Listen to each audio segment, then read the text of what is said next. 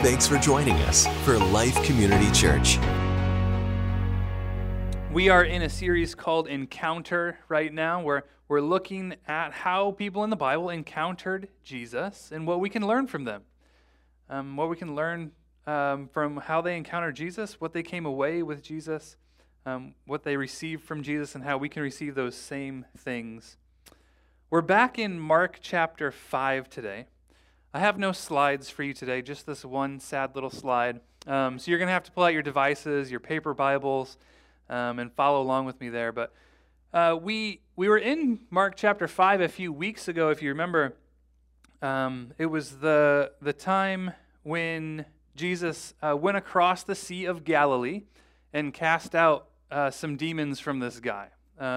He just freed this guy from oppression. And so we looked at how he went across the Sea of Galilee, which isn't really a sea at all, it's just a big lake.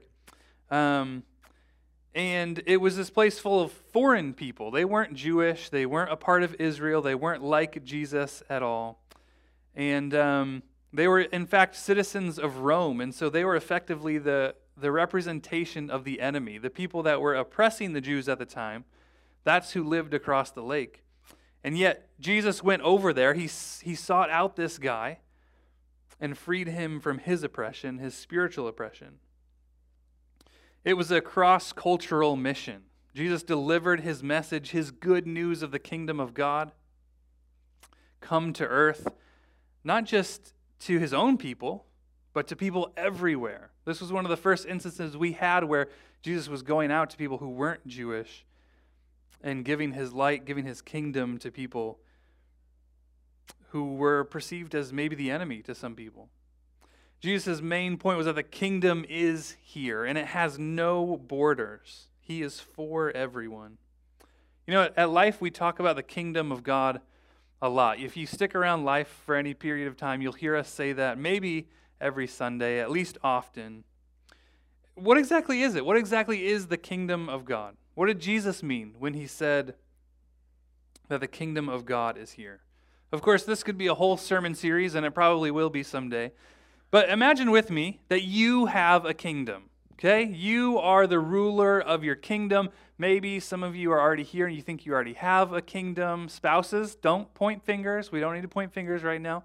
But maybe you can imagine your own kingdom, and what would your kingdom be like? What would you have going on in your kingdom? If you're online, you can comment there. What would be in your kingdom?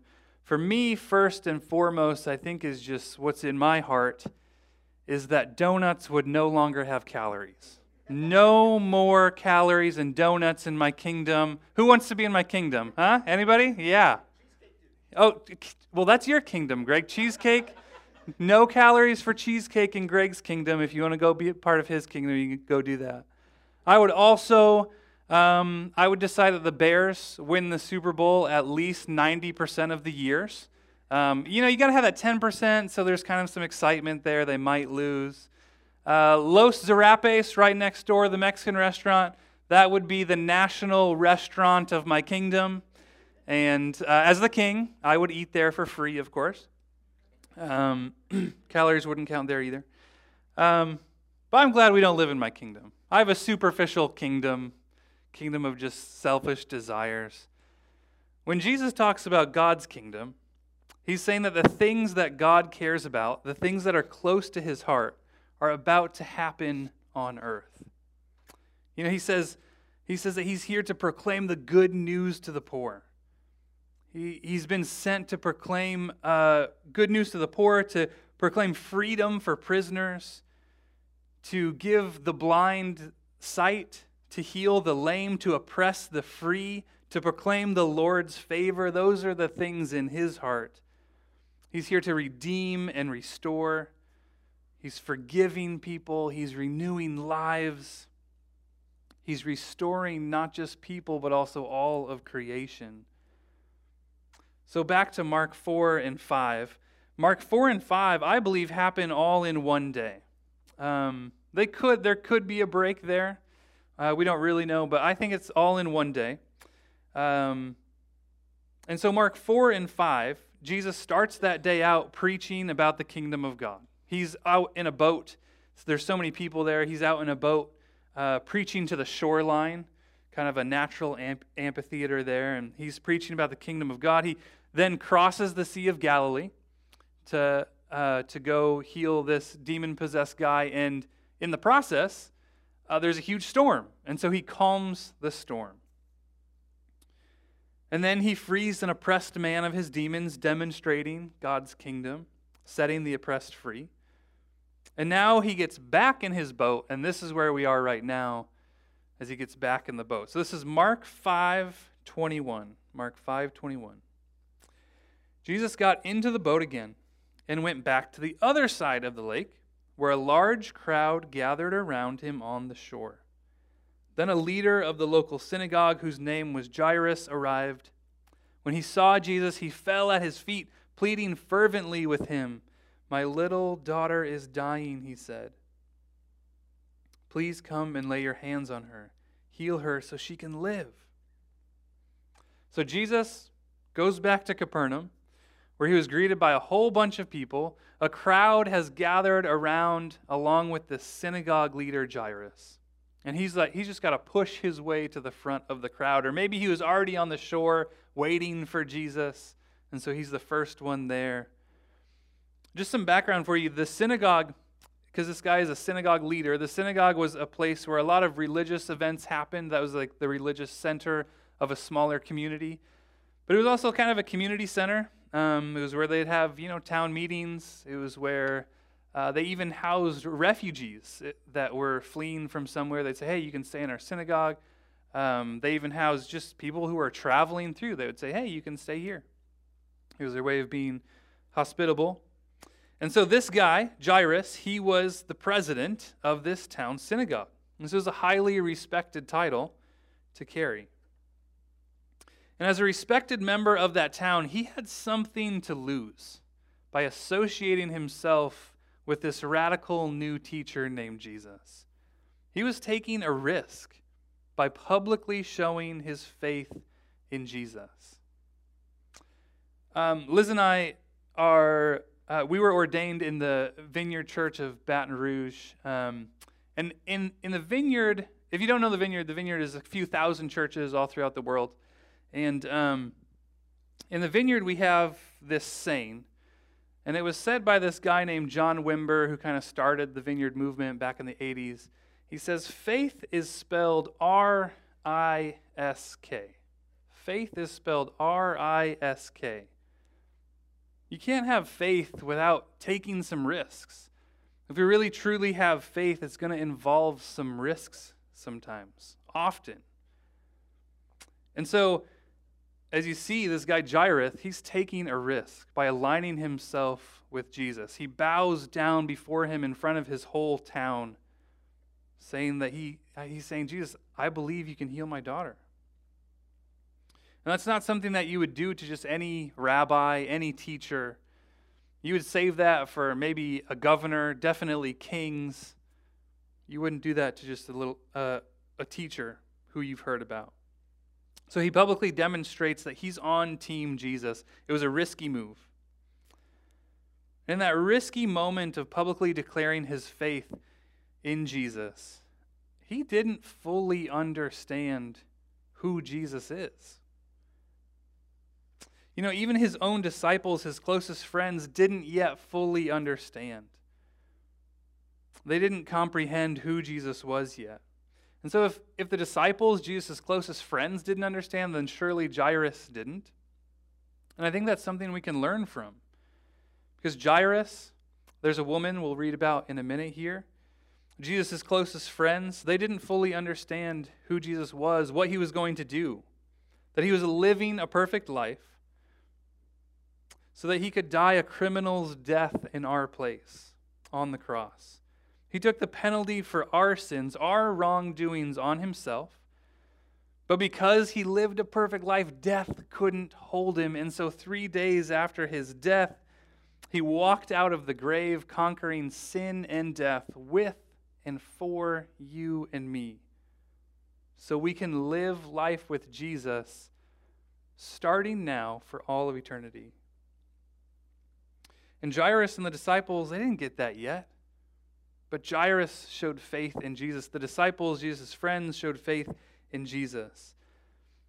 And I don't think we have to fully understand 100% of the time Jesus and who he is to say yes to him, to put our faith in him. We don't have to understand perfectly a situation that we're going through to put our faith in Jesus. That's what faith is.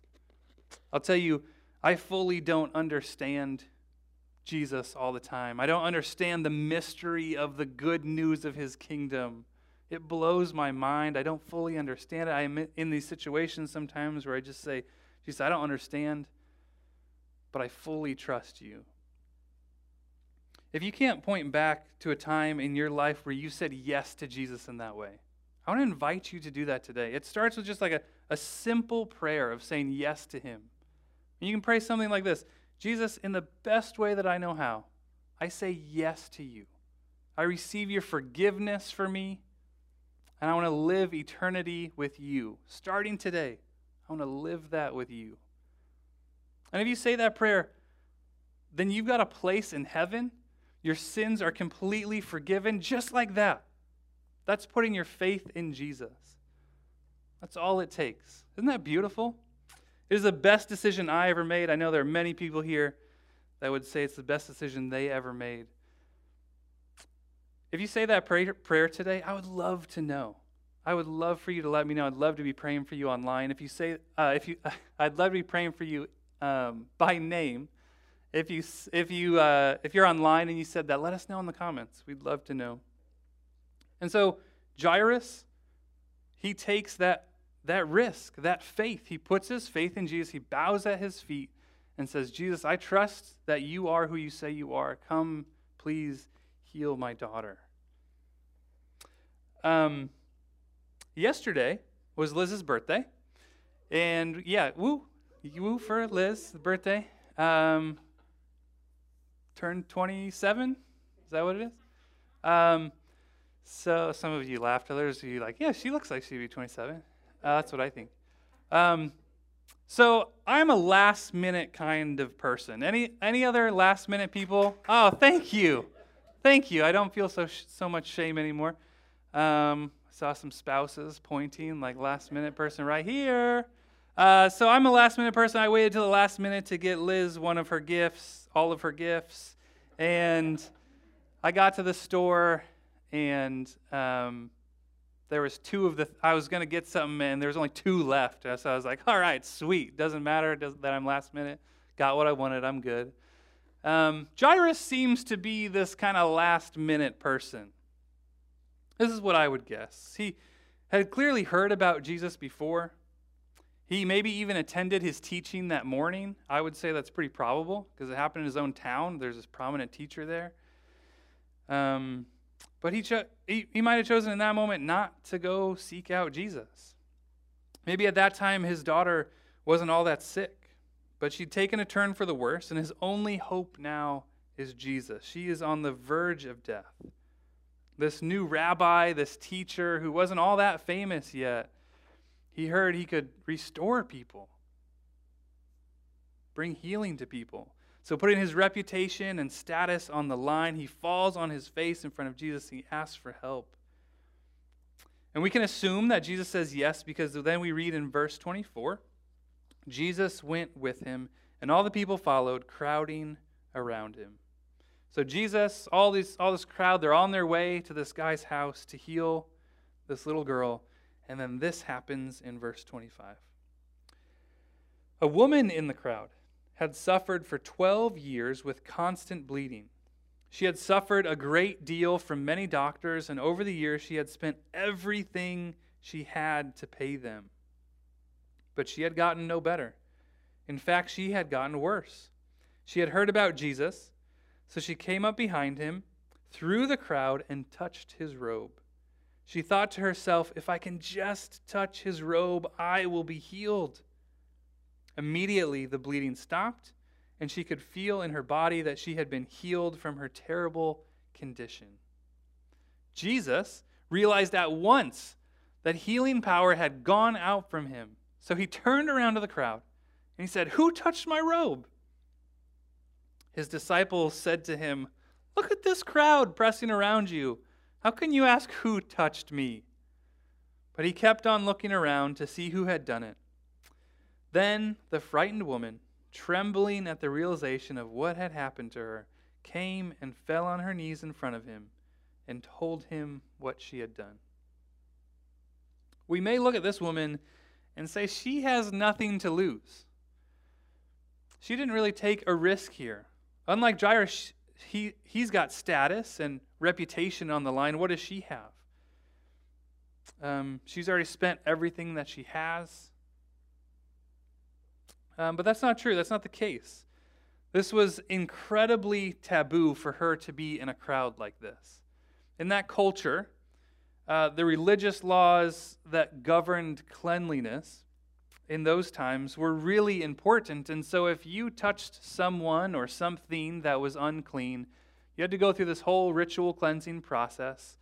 It wasn't, and it kind of kept you from worshiping. Like you couldn't go to the temple and worship if you had touched something unclean. The idea here was that things from external things that touched you or came in contact with you made you unclean.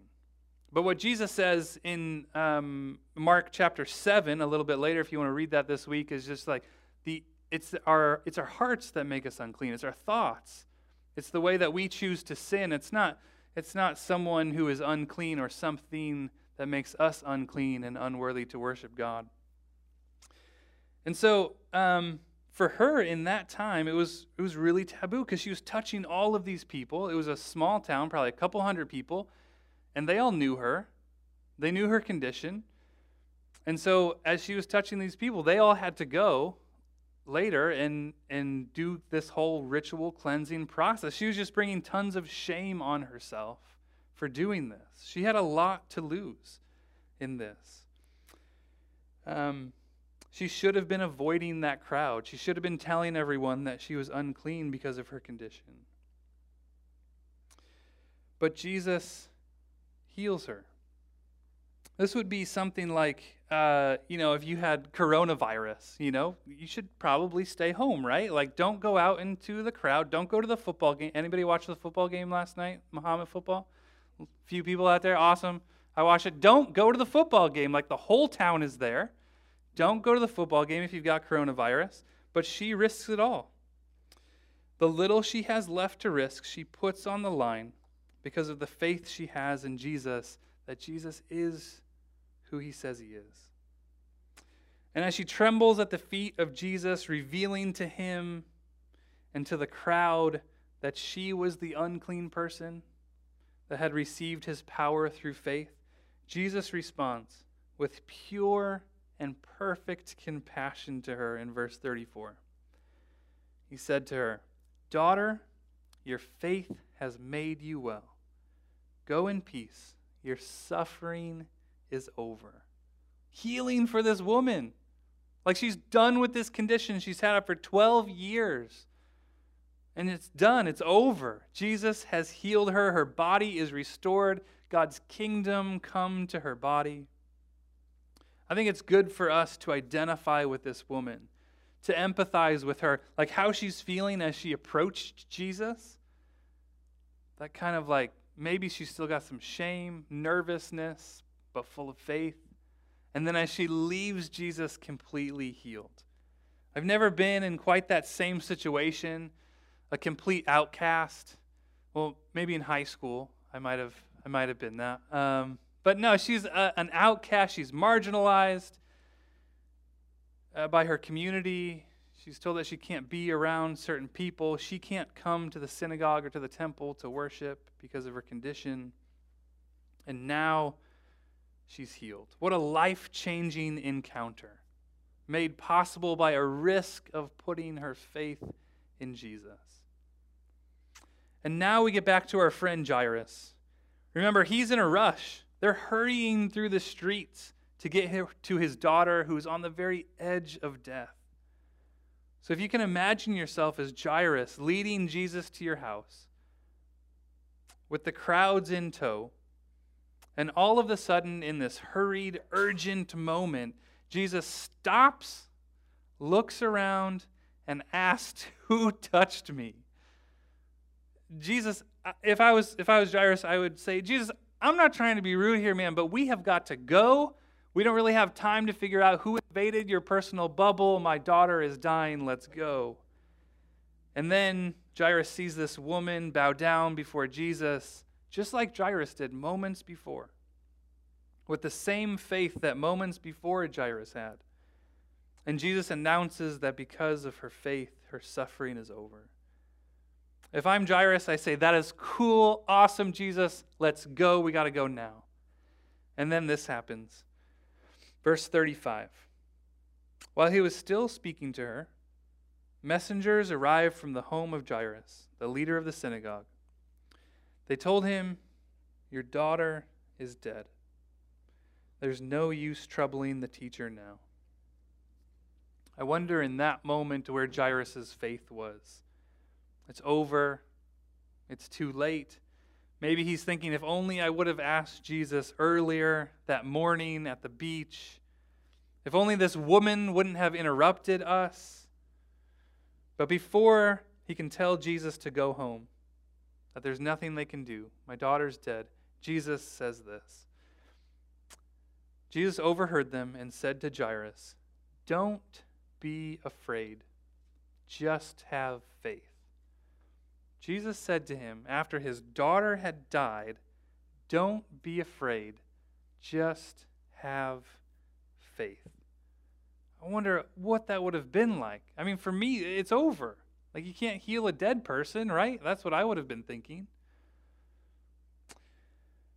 Don't be afraid, just have faith. I wonder what that looks like in our own lives. When we're up against things that we feel like we can't overcome.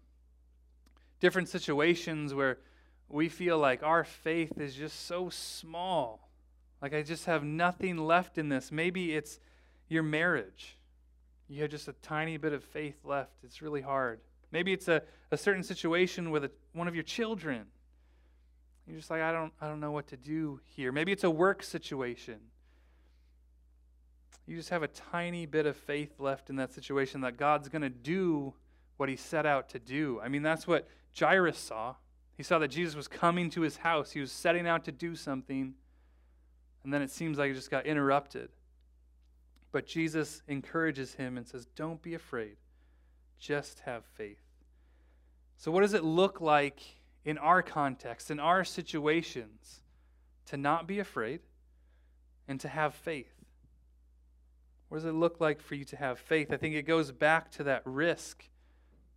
I don't think we can move forward in faith without taking a risk. What is that risk in that situation that you have? Where you just have a little bit of faith left, but you need to take a risk and say, "Jesus, I'm not going to be afraid. I trust you. I have faith in you." What is that risk going to look like for you?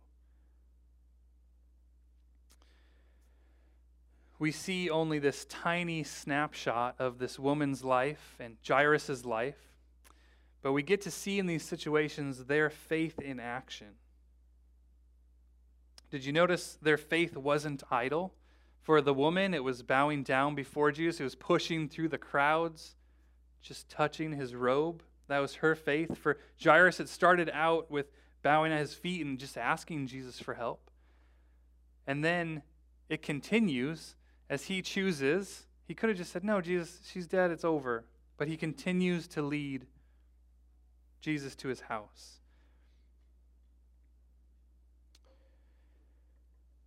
So he invites Jesus back into his home. We'll read on verse 37. Then Jesus stopped the crowd and wouldn't let anyone go with him, except Peter, James, and John, the brother of James. When they came to the home of the synagogue leader, Jesus saw much commotion and weeping and wailing. He went inside and asked, "Why all this commotion and weeping? The child isn't dead. She's only asleep." The crowd laughed at him, but he made them all leave, and he took the little girl's father and mother and his 3 disciples into the room where the girl was lying. Holding her hand, he said to her, "Talitha cum," which means, "Little girl, get up." And the girl, who was 12 years old, immediately stood up and walked around. They were overwhelmed and totally amazed. Jesus gave them strict orders not to tell anyone what had happened, and he told them to give her something to eat. Jesus is speaking my language there, like, give her something to eat. I love that that's included. Of all the things that Mark could have written about, he includes that part. I wonder where your fuel gauge is for your faith. Sometimes I drive around town with my fuel gauge like below empty. And sometimes I'll give the car back to Liz and she'll be like, do I have enough gas to get somewhere? I'm like, yeah, you'll be fine. I'm always right. Have you run out of gas yet? Nope, she hasn't, but it frustrates her every time, so I can't do that. It's a habit I developed when I was 16. I was the youngest of 3, and we all shared a car. And, I wasn't going to pay for gas. I was going to make my older siblings pay for gas, and so I'd return the car like way below E and force them to take a risk or to fill up the gas tank. They filled up the gas tank, and I always won. I wonder where your faith gauge is. Maybe it's not maybe it is your whole life. Or maybe it's just one area of your life where your faith gauge is just on E. Maybe that faith gauge light that dings on, maybe that came on a long time ago and you're way below E by now. What would it look like for you to not be afraid, to take a risk, and to have faith? What is that? I can't tell you what that is in your situation. I think it's going to be different for each person, what the Holy Spirit is calling you to do and what faith looks like for you. We saw what it looks like for Jairus. We saw what it looked like for the woman. We have plenty of scriptural references all throughout the Bible that can tell us what faith looked like for each person. What does it look like for you? And that's where the Holy Spirit comes in, where we can ask, Holy Spirit, what does faith look like for me in this situation, in my marriage, in my parenting, at work? What does having faith in you look like when I feel like I don't have much left? In the words of Jesus, don't be afraid, just have faith. I want to ask Joe to come on up. Can I have the mic there? I asked Joe to come up just to share his faith journey. He had no idea what I was going to preach on, so it's not like we were trying to match this up. But Joe has a faith journey, just like many of us have a faith journey. I just wanted him to share that with you. And I think this is one of the ways that we can be encouraged in our faith, to hear each other's stories. This is why we come to church, to be together, to be in community with each other, to hear each other's stories, to walk out this faith together. So, here you go, Joe. Thank you. Yeah. Well, good morning, everyone. This does feel awkward standing up here talking in front of you, so just going to throw that out there. I'll just quickly talk about who I am and then run you through my story of how I found Jesus. My folks bought a house out here in Mahomet in 1978, and I went all through school and through high school here at Mahomet. I'm 47 years old, and I have a beautiful wife and 2 children. My wife, Tina, and I got married in 2001. And we have an 18-year-old who just started college at Parkland and a 14-year-old who just started high school here at Mahomet. I was raised Catholic and attended Lady of the Lake Church until I was 18. And then at 18 years old, I started making my own decisions about what I wanted to do in life, and I decided that Jesus really wasn't a part of what I needed from life at that time. So I left. I stopped going to church. And for a very long time, I led a life of sin. Like you would not believe. I've been in so many different situations that I somehow escaped without harm. And in looking back now as a believer, I can see Jesus standing right there with me, helping me get through those times. But I didn't really know that that was what was happening to me at the time. I was leading my life. I was making pretty crazy choices. And somehow I ended up meeting my wife and started to settle down, but still did not feel that Jesus was important in my life. My father became sick with cancer in 2012. It was in October. It was right at this time of the year. I think it was right around Halloween that we learned that my dad had cancer. And the next week, I learned that I was about to lose my job. And that happened. I lost my job. And then in February, I lost my father. And anyway, he, with his passing, I received some money, and I decided to go back to school. And my wife decided to go back to work.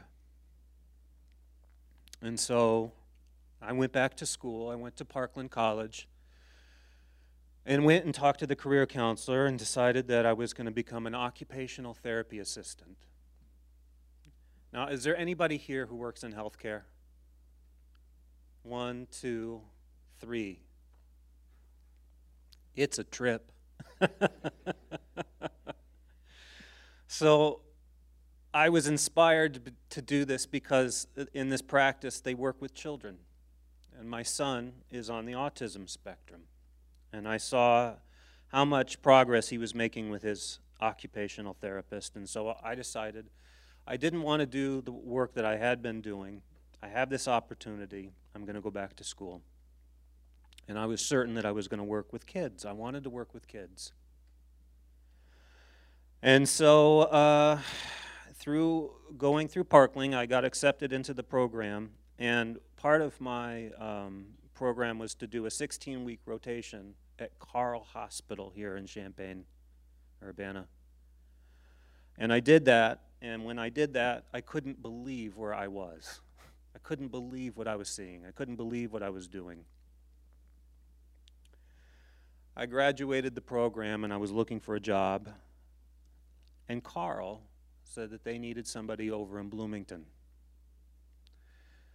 So I applied for the job, and before I knew it, I was working at Carle in Bloomington, and I was working with these patients every day, and it was hard. I was working with cancer patients, patients who have been in burn accidents or car accidents or strokes. It was very difficult. I found myself driving to work 1 hour a day and driving back 1 hour a day. And on my way there, I was afraid. Every day I would go to work afraid. I was afraid of what I was going to see. I was very doubtful of my own abilities. And it was during this time that I was so afraid I was in tears one day on my way to work. And I said the words to myself, or maybe out loud, I don't remember. Lord Jesus, if you're real, please give me some strength. Please help me through my day. And the next day I did the same thing. And the next day I did the same thing. And pretty soon I decided that, well, maybe I should start listening or learning about who I'm praying to that's helping me get through this day. And I got on YouTube and started playing the Gospels on the way to work. I wanted to find out, who is this Jesus I am praying to? As a kid, I really didn't care. I was forced to go to church. And Father Woolner was a great priest over at Lady of the Lake, but it didn't mean anything to me then. But now it suddenly did. And now I was starting to understand why Jesus came to this earth. And I became a believer. And every day I I find myself praying in thanksgiving for all the things that I have and for my patience and for the opportunity to work with these people and to overcome my fear through Jesus, to be able to extend some love and compassion to these people who so desperately need it. And it's still very hard, and I still go to work very afraid. But through the power of Jesus, I'm able to overcome, and I'm now discovering new things about myself. I can't believe I'm standing up here telling you this. I'm learning something about myself right now. But so that is kind of the short of it. Yeah, so. Thanks. Sorry, I appreciate your story. Took longer than 5 minutes. Peace. That's fine. So that is, that's God's redemption in our lives. That is His kingdom at work. What did you say? You said like you were doing stuff that maybe you shouldn't be alive today. Is that some like just dangerous stuff? And now like serving Jesus.